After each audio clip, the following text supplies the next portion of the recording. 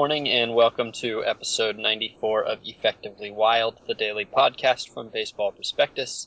I'm Sam Miller in Long Beach, California, where I'm reading a legislative proclamation from the Georgia General Assembly in support of Ryan Klesko. I just saw that comment on your article.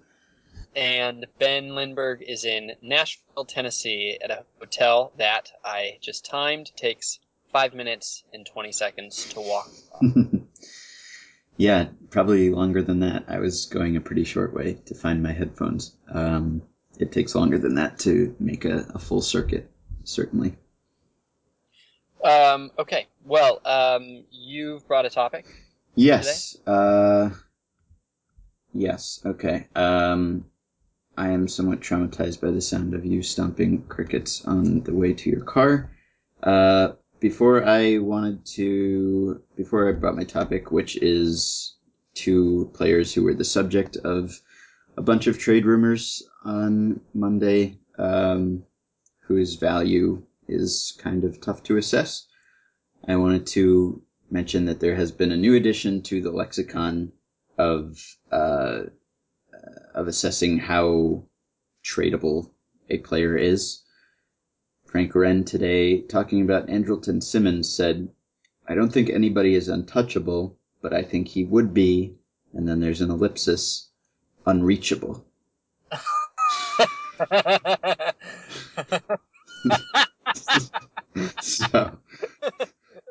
So that's when you know you're really not getting traded, is when you're unreachable.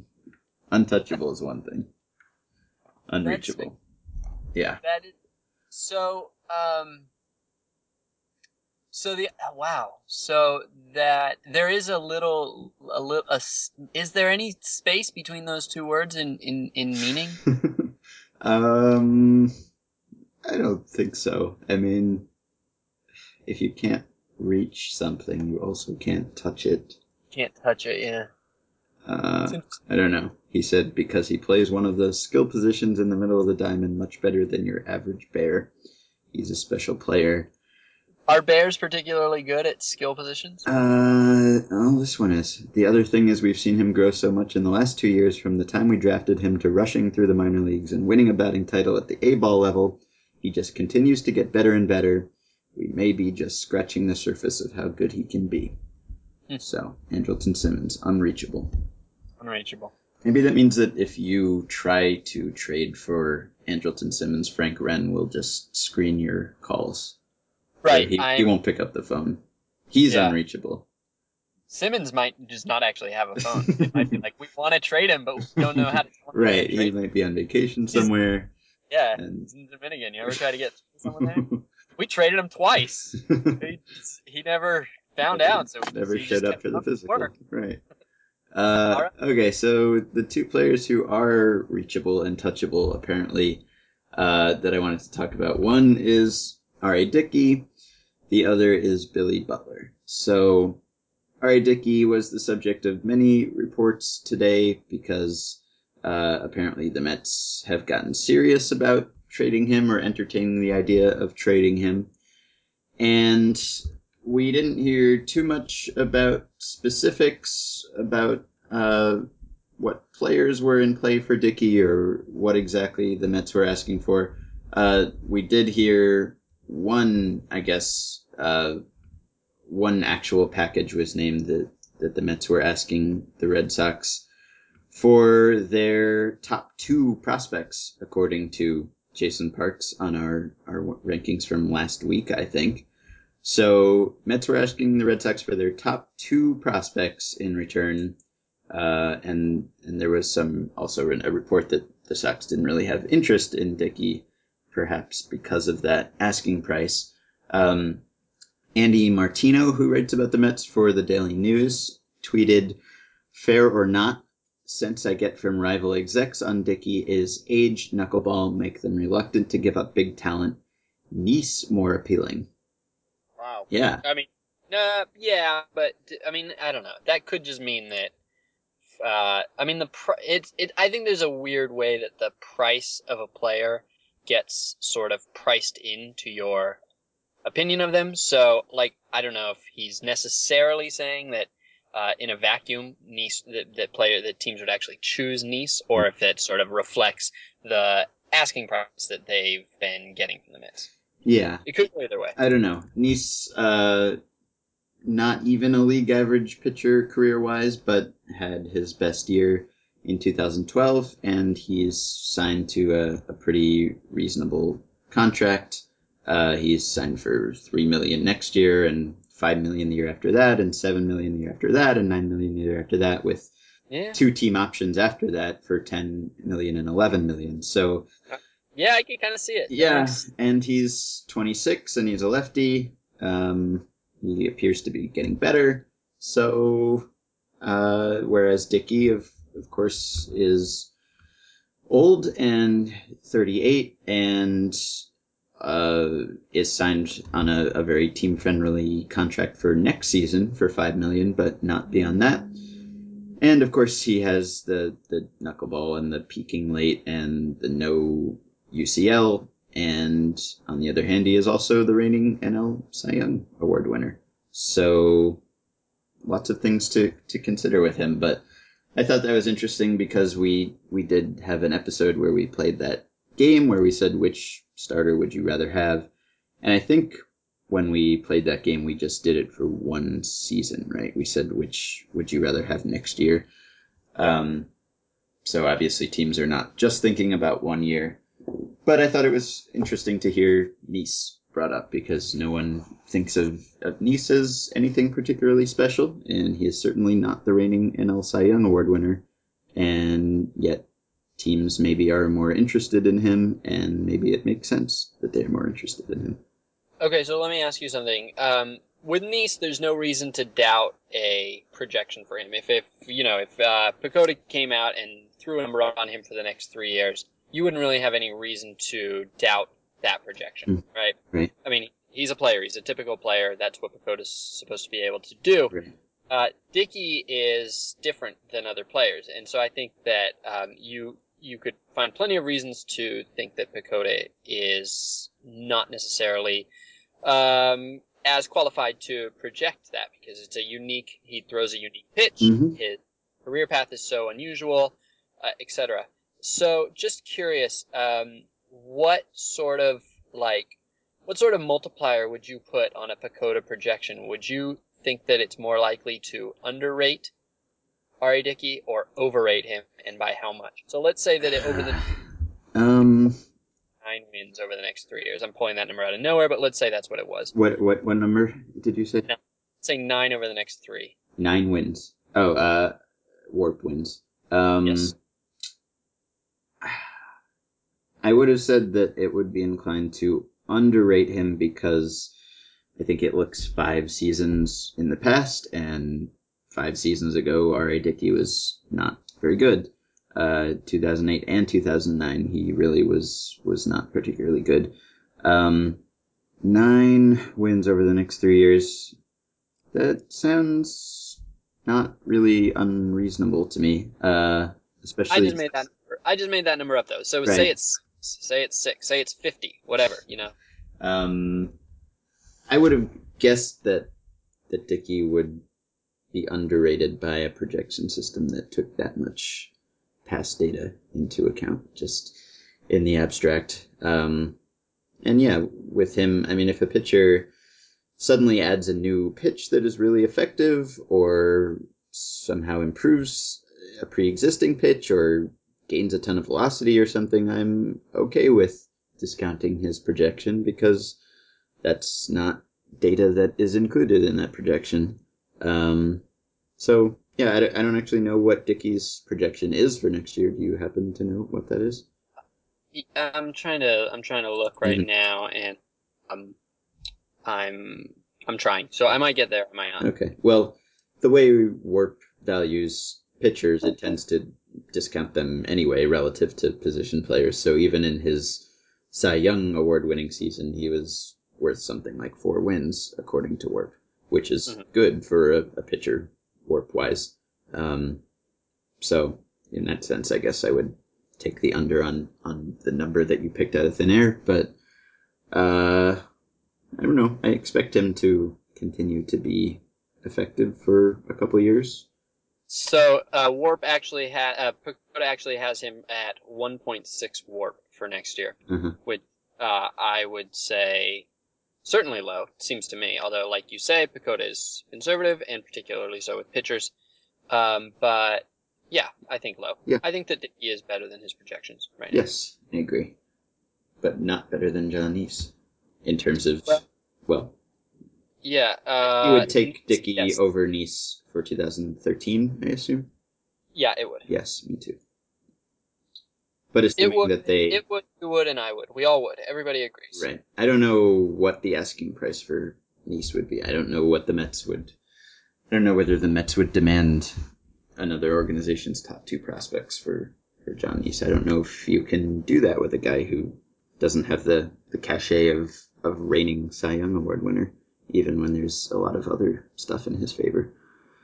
But that would be an interesting discussion to sit in on. They should trade him for Billy Butler. Yeah. So the other guy, Billy Butler, also a popular guy on the first full day of the winter meetings. So a report last week, according to MLB Trade Rumors, I don't remember the report, but suggested that Billy Butler was close to untouchable. So you can touch him, but it's difficult. But that didn't stop teams from showing interest in him. And according to Bob Dutton of the Kansas City Star, the Mariners and Orioles have shown the most interest, and maybe the Mariners kind of make sense given the young pitching they could give back to the Royals, although the Royals reportedly want more of a sure thing, not a minor league guy, however promising a prospect. So Butler is kind of an interesting case because he, like Jon Niese, I suppose, is 26 years old, is signed for a while at a pretty reasonable rate. Only 3 more years, I guess. He's signed for $8 million for next year, $8 million for the year after that, and then there's a team option for $12.5 million for 2015. And he's a good hitter, and he has improved as he's aged, and his 2012 season was, at least on a rate basis, his most productive, according to True Average, his offensive production. But Butler is, of course, a DH, and it seems sort of like that is an endangered species right now. And there's something I wanted to quote that Chris Mellon, one of our prospect guys at BP, wrote in an email thread about some prospects. He said, with a straight DH prospect or one with a very iffy defensive future, I think you have to consider the overall trend in regards to the position over the last handful of seasons. Only Billy Butler logged more than 500 plate appearances, 591, this year as a DH.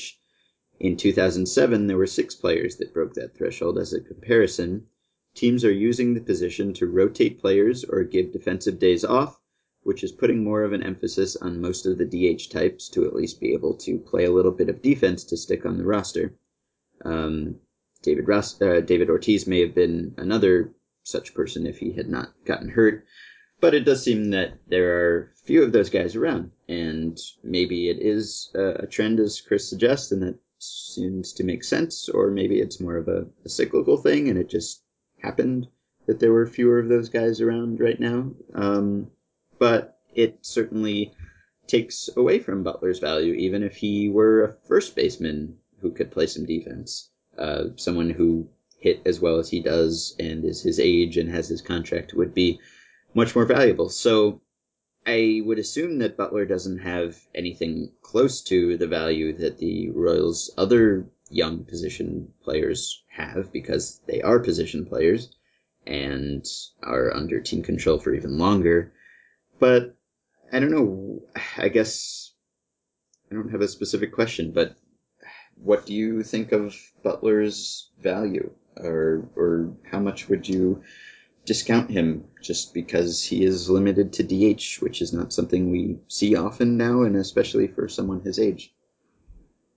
Yeah, I mean, I think that it's the fact that DHs are sort of disappearing, as you noted. It's not it's not a coincidence. It's how teams prefer to build themselves. They kind of like the idea of having more flexibility with their roster and not less flexibility.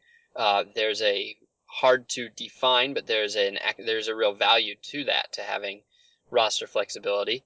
And if you start building, I mean, if you're taking a guy like Butler, who is going to cost, a legit player, you're basically building around your least flexible player. You're putting money into a position that is more easily filled. You're giving up talent to fill a position that is more easily filled, and it really backs you into corners in all the other positions in ways that you're not quite backed into those corners when you have guys who can theoretically move up or more likely down the defensive spectrum.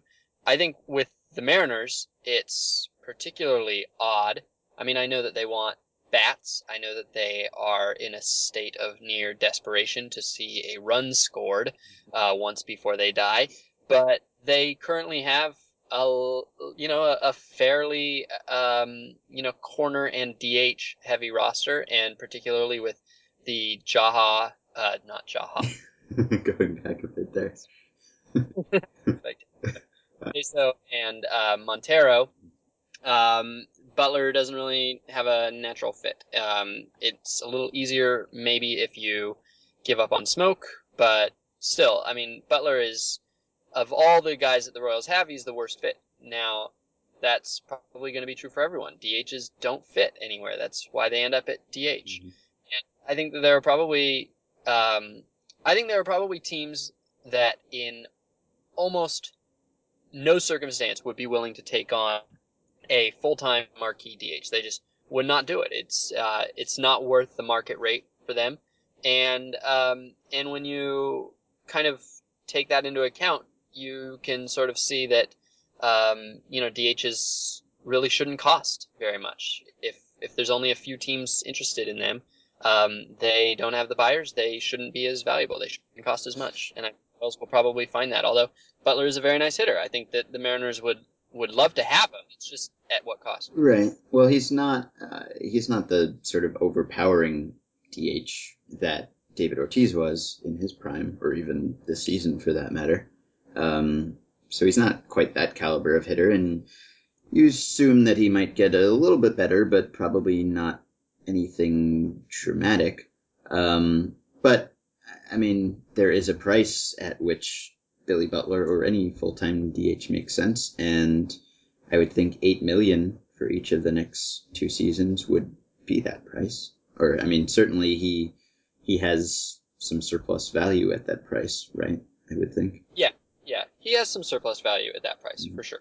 I think, I mean, just in general, I feel like maybe we underrate multi-position guys. I don't know that people in the game do. I doubt they do. But it seems to me that it's something that's not necessarily captured just by a positional adjustment. You can add or subtract a certain number of runs based on what breakdown of positions a multi-position guy ends up playing, but I feel like it adds a flexibility in roster construction that is not captured in the numbers, in the sense that if you have a guy who can play a number of positions, then you have much more freedom trying to fill some of those positions than you would otherwise. And you're not kind of locked into getting a guy at a certain position because you know that this guy you have can play 2 or 3 positions. And so if you find someone on the market who's a good deal at one of those positions, you can play him at the other one. And it really, I think, frees you up a bit and lets you get the best deal, or improves your leverage. I would think that's not something that's captured in a value stat, but that I would think that a general manager would appreciate. So who would you take in a trade for between Butler and Dickey? I think I would kind of lean towards Dickey, perhaps. Me too. Yeah, because I don't know. Butler, the last time that he really played a position was 2010 when he played first base most of the time. And according to our stats, was acceptable there. He was worth 3 wins that year on the dot. And since then, he has been almost a full-time DH and has not been worth 3 wins. Even this season as a better hitter, he fell short of that. So that really kind of limits his ceiling, I think. And if he were younger and cheaper, then I would probably still prefer him to Dickey. But with just 2 years of team control left, plus a team option that gets more expensive, I would kind of lean towards Dickey on that $5 million for next year. All right. Well, tomorrow we'll see if either of those players is traded. We will be doing probably email Wednesday, so email us your questions at podcast@baseballprospectus.com. and we'll be back tomorrow.